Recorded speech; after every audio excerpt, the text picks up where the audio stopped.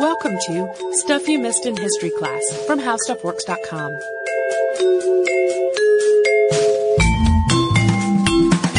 Hello and welcome to the podcast. I'm Holly Fry. And I'm Tracy V. Wilson. So, happy holidays, whatever you celebrate.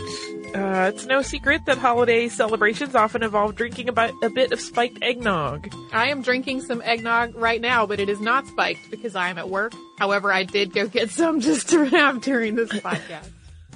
I am jealous. But there's also no big surprise in mentioning that when people drink, they sometimes do really foolish things. And when they drink a lot, the foolishness can reach epic proportions. I'm sure many of our listeners have some moments where they're like, man, I acted like a jerk when I had too much to drink. Many of us have been there. So West Point, it will seem like I'm jumping, but I'm not. West Point, for any listeners who may not know what it is the United States Military Academy, and it is located in West Point, New York, which is why it is called West Point. And its roots go right back to the founding of the United States, as West Point was believed by George Washington to be the key strategic spot on the North American continent in the War for Independence.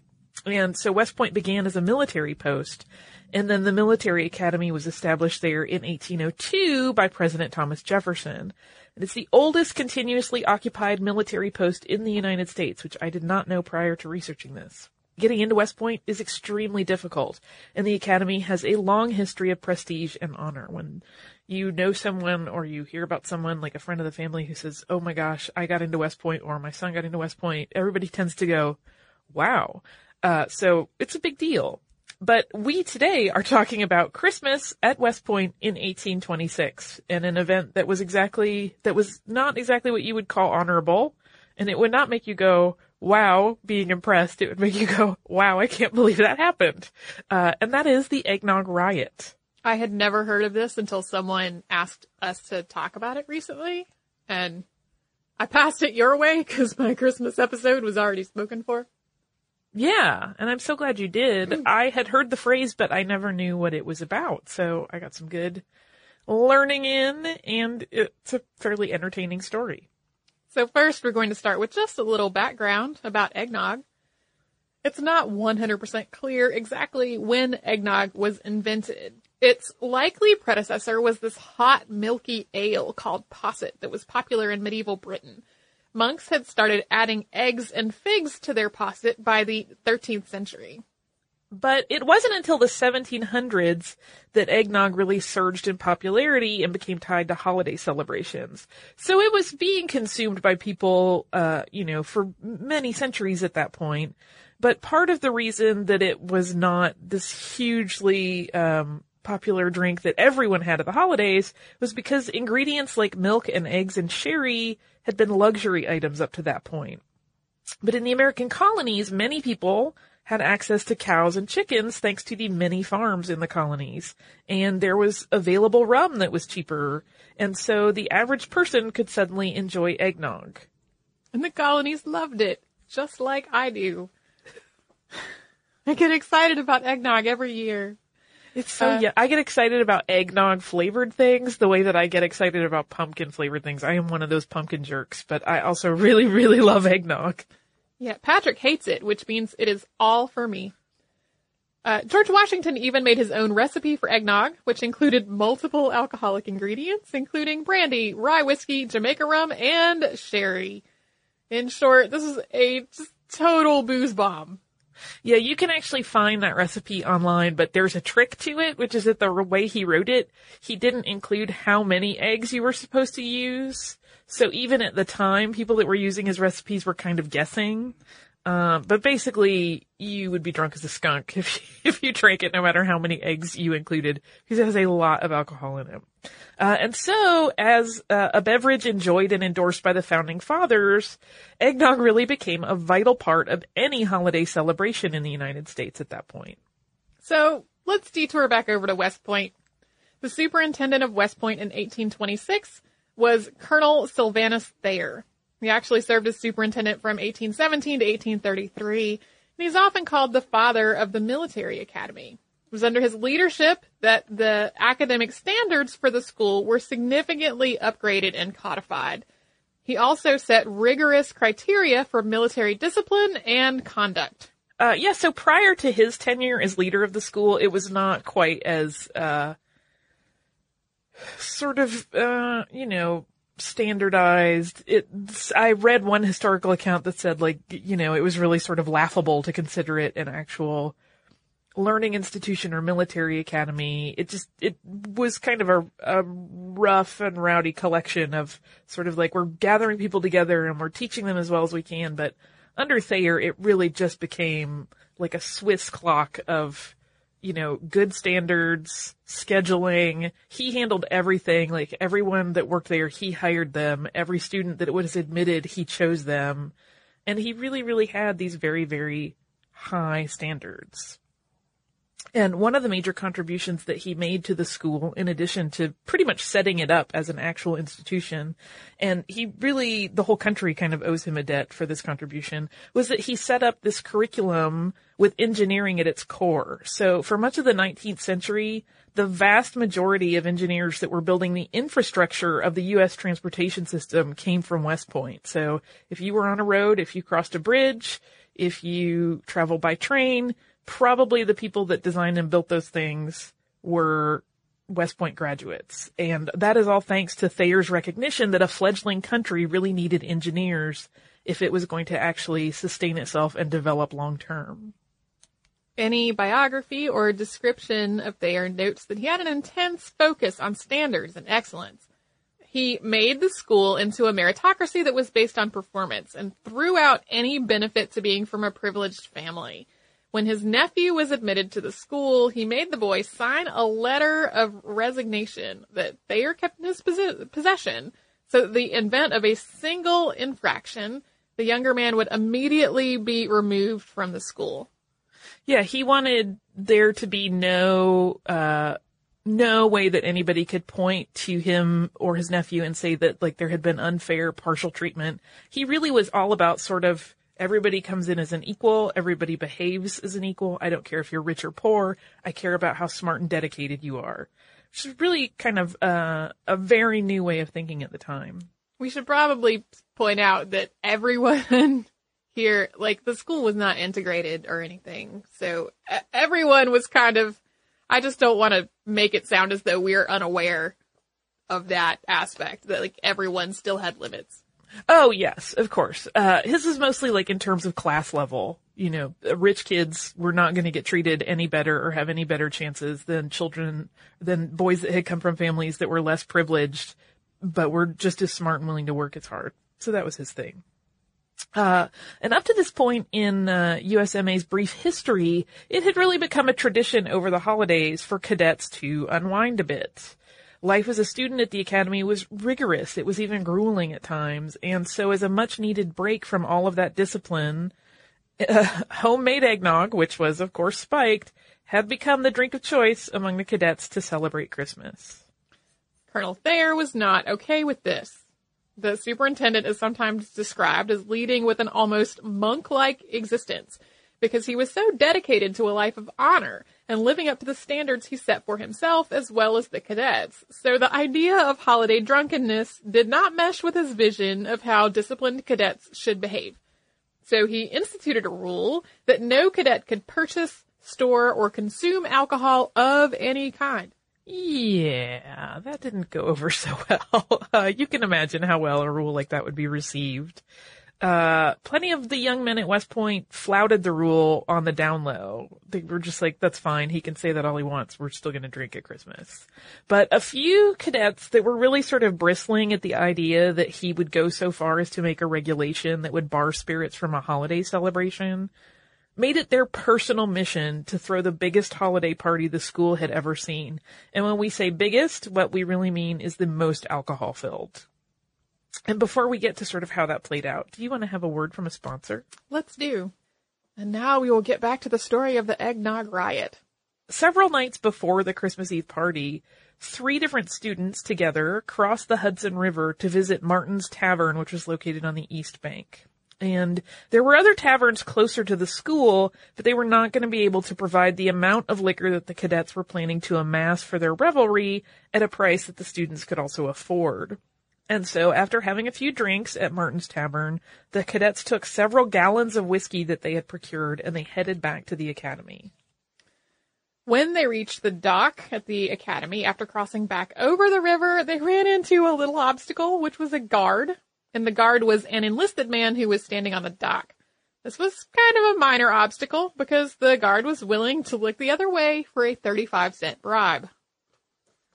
And once the cadets reached the barracks, they stowed their illicit alcohol in their bunks with their more mundane personal effects. They kind of carefully disguised it as just with everything else. Thayer knew that the cadets were likely to try to smuggle in alcohol into the barracks because it had happened before and he was not a fool. So he assigned Captain Ethan Allen Hitchcock and Lieutenant William A. Thornton to the North Barracks to keep an eye on things on Christmas Eve.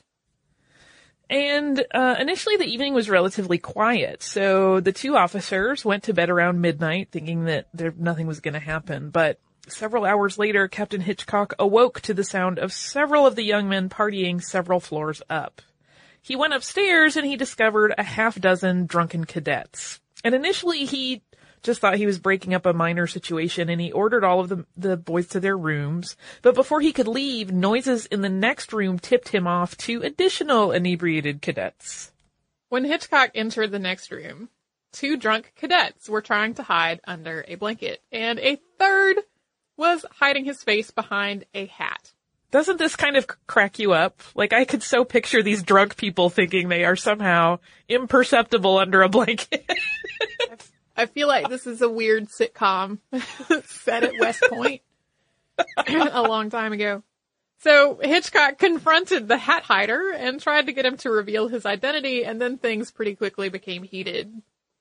Yeah, they exchanged some words, and Hitchcock eventually left, but the cadets that remained were really angry at having been confronted, and his heated exchange with the young man hiding behind the hat just kind of ratcheted up everybody's ire a little bit. Like, I think they just felt like they were being hassled. And it appears that this is kind of when the tone of the revelry took a turn, and eventually someone is said to have shouted, "Get your dirks and bayonets and pistols if you have them. Before this night is over, Hitchcock will be dead."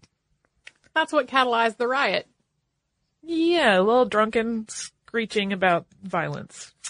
So an unruly party, another one, sprung up on one of the lower floors, and Captain Hitchcock ran to break it up. And on his way, he actually encountered Jefferson Davis, who was intoxicated, in the hallway. And the slosh Davis accompanied Hitchcock into the room where this new phase of the party was going on, shouting, "Put away the grog, boys! Captain Hitchcock's coming!" But of course, he was standing right next to him. Hitchcock sent Davis back to his room, and he acquiesced, which really saved his bacon later on. His cooperation kept him from being court-martialed. And when Hitchcock attempted to break down a barricaded door in another room where a party was erupting, another cadet tried to shoot him, and this shooting was only thwarted by another young man that jostled him as his pistol went off. And from the accounts I read, it was unclear whether that second man that did the jostling did so on purpose or was just kind of having a drunken stumbleina moment. A serendipitous prevention of murder? Yes. So meanwhile, Lieutenant Thornton had also gotten up from his bed and was trying to stop the various pockets of partying that were popping up all over the barracks, but he was having even more trouble than Captain Hitchcock. At one point, a cadet brandished a sword at him, and another whacked him with a piece of wood.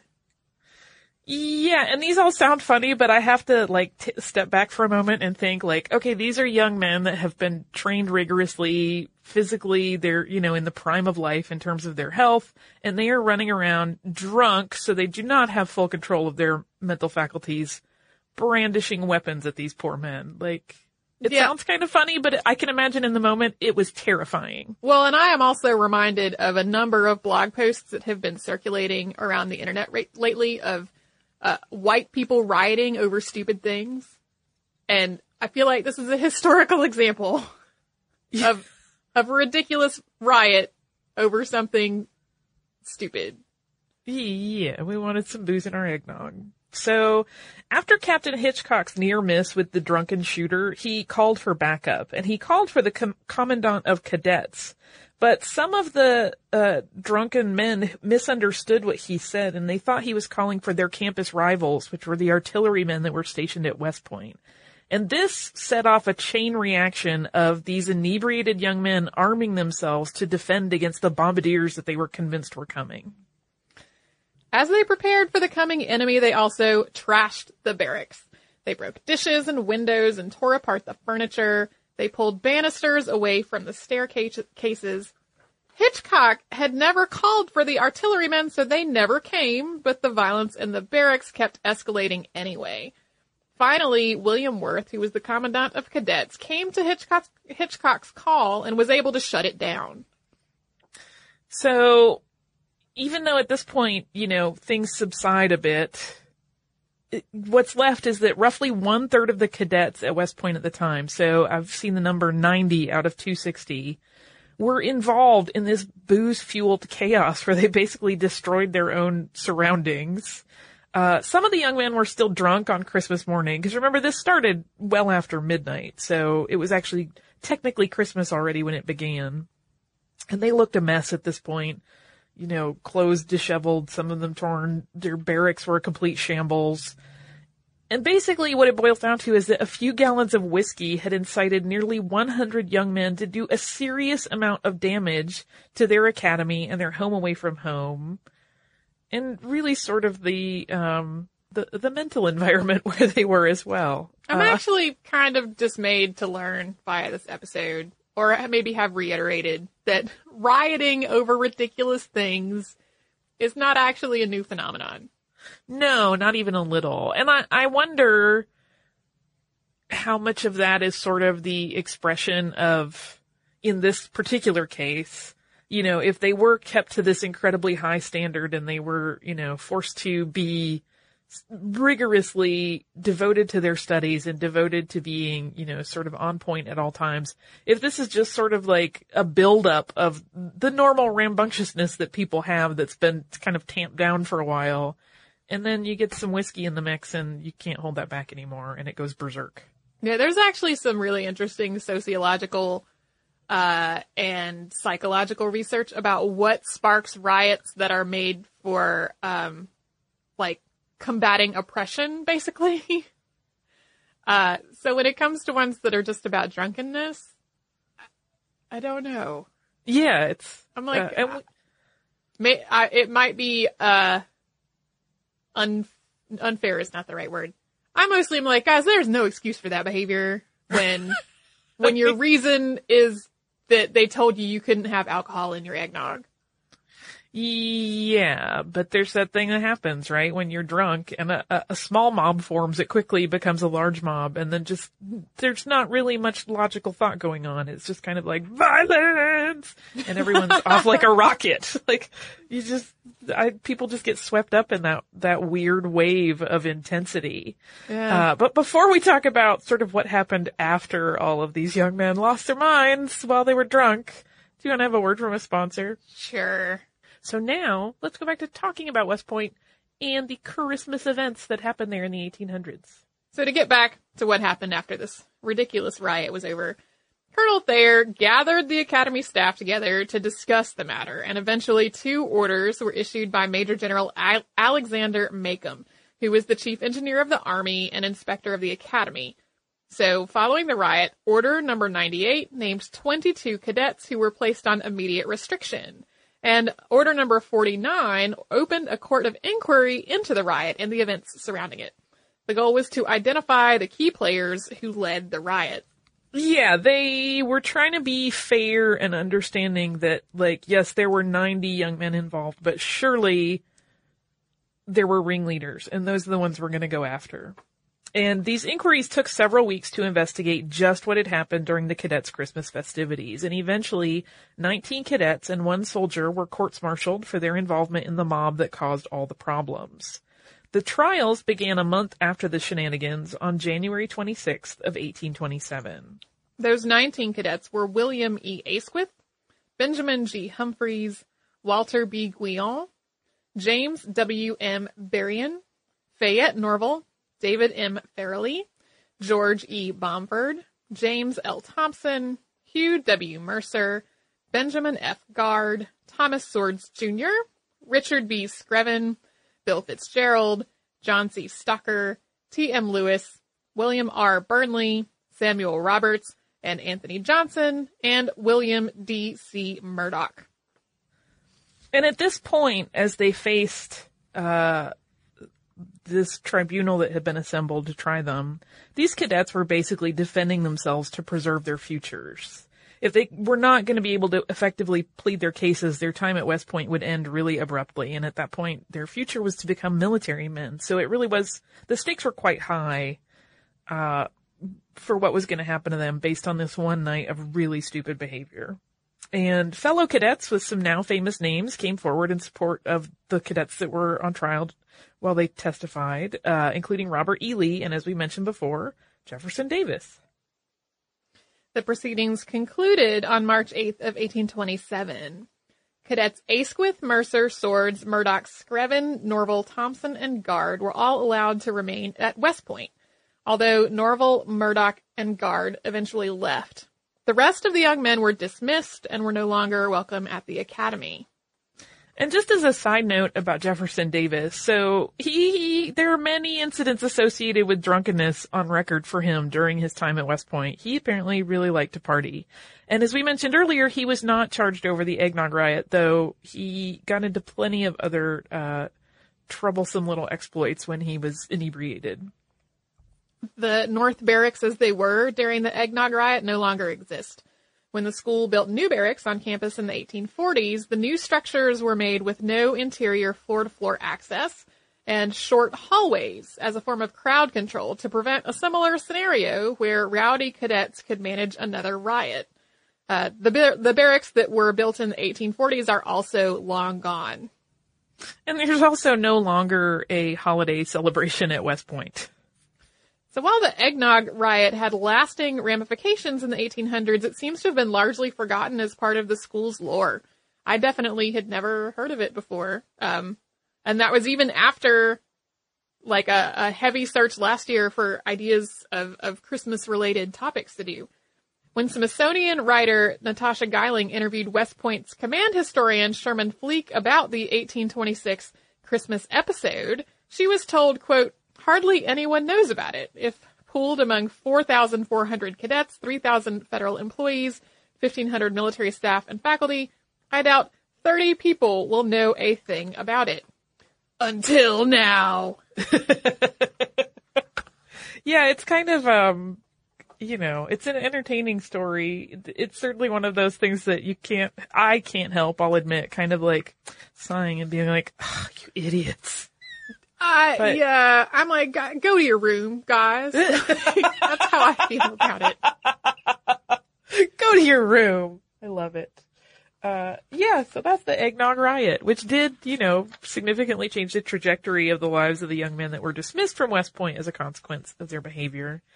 But it's one of those things where even when the few articles that I found about it, they all kind of sum it up as like, this is a good life lesson to not get too drunk at a Christmas party. And I'm like, well, it's kind of bigger than that, but okay. Yeah, I definitely feel like it belongs in the same blog posts as, like the Pumpkin Riot that just happened this year and the riots over various sports teams winning games or losing games or not actually playing their games or whatever. Like, I feel like it's that caliber of foolishness.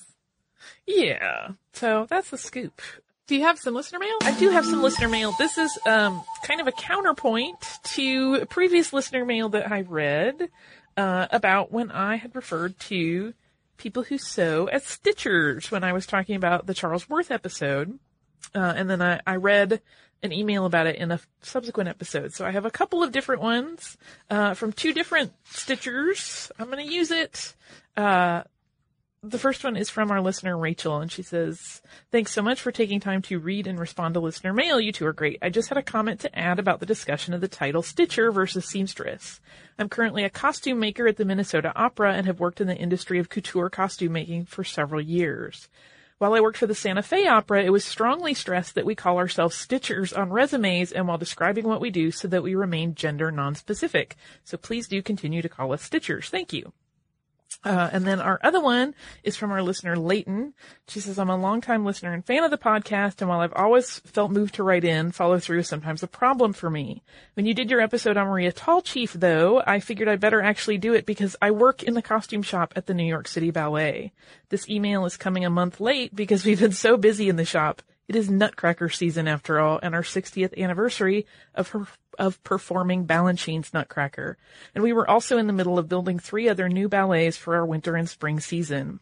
It was great to hear about one of our past principal dancers and a brief mention of the company I now work for. If you want to do more, I highly support that.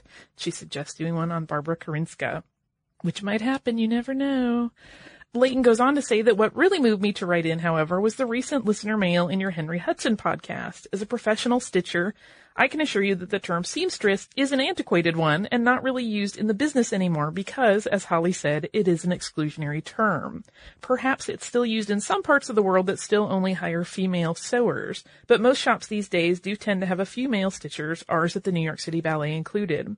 The only time I use the word seamstress is when I'm speaking to someone outside of the business. Newspapers and magazines love the word, in an effort to better explain what I do for a living. Strangely enough, stitcher is not as self-explanatory as you might think to most people. I know I work in a costume shop and not a couture house, but being based in New York City, the two fields do tend to cross paths. We've had some of the giants of the fashion world as guest designers, including Sarah Burton, Carolina Herrera, and Tom Brown most recently, and many of my colleagues freelance during New York Fashion Week. We all refer to ourselves as stitchers regardless of what type of garment we're sewing or how we are sewing it. In the New York City Ballet shop, we are masters of our trade. We are expert tailors, dressmakers, drapers, cutters, and stitchers making professional-grade clothing that is then used as costumes. To suggest my work is no better than something a machine could do is an insult, and to suggest that someone who works in a factory has less of an ability to sew is also an insult. I myself was first taught to sew by someone who used to work in a girdle factory, and she does beautiful work. As a side note, a person who sews on the left patch pocket onto a pair of jeans in a denim factory is usually called a pieceworker rather than a stitcher because they are paid per piece that they sew. The bottom line is, using the term stitcher is perfectly acceptable and preferable by most people in our field. So you keep using it, Holly. Okay. And to end on a lighter note, I include some pictures for you of things I've worked on at the New York City Ballet. Holy smokes, the pictures are incredible and blew my mind. I can look at tutus until the cows come home, and then I'll show the pictures to the cows and hope that they gasp over them. Absolutely gorgeous, gorgeous work.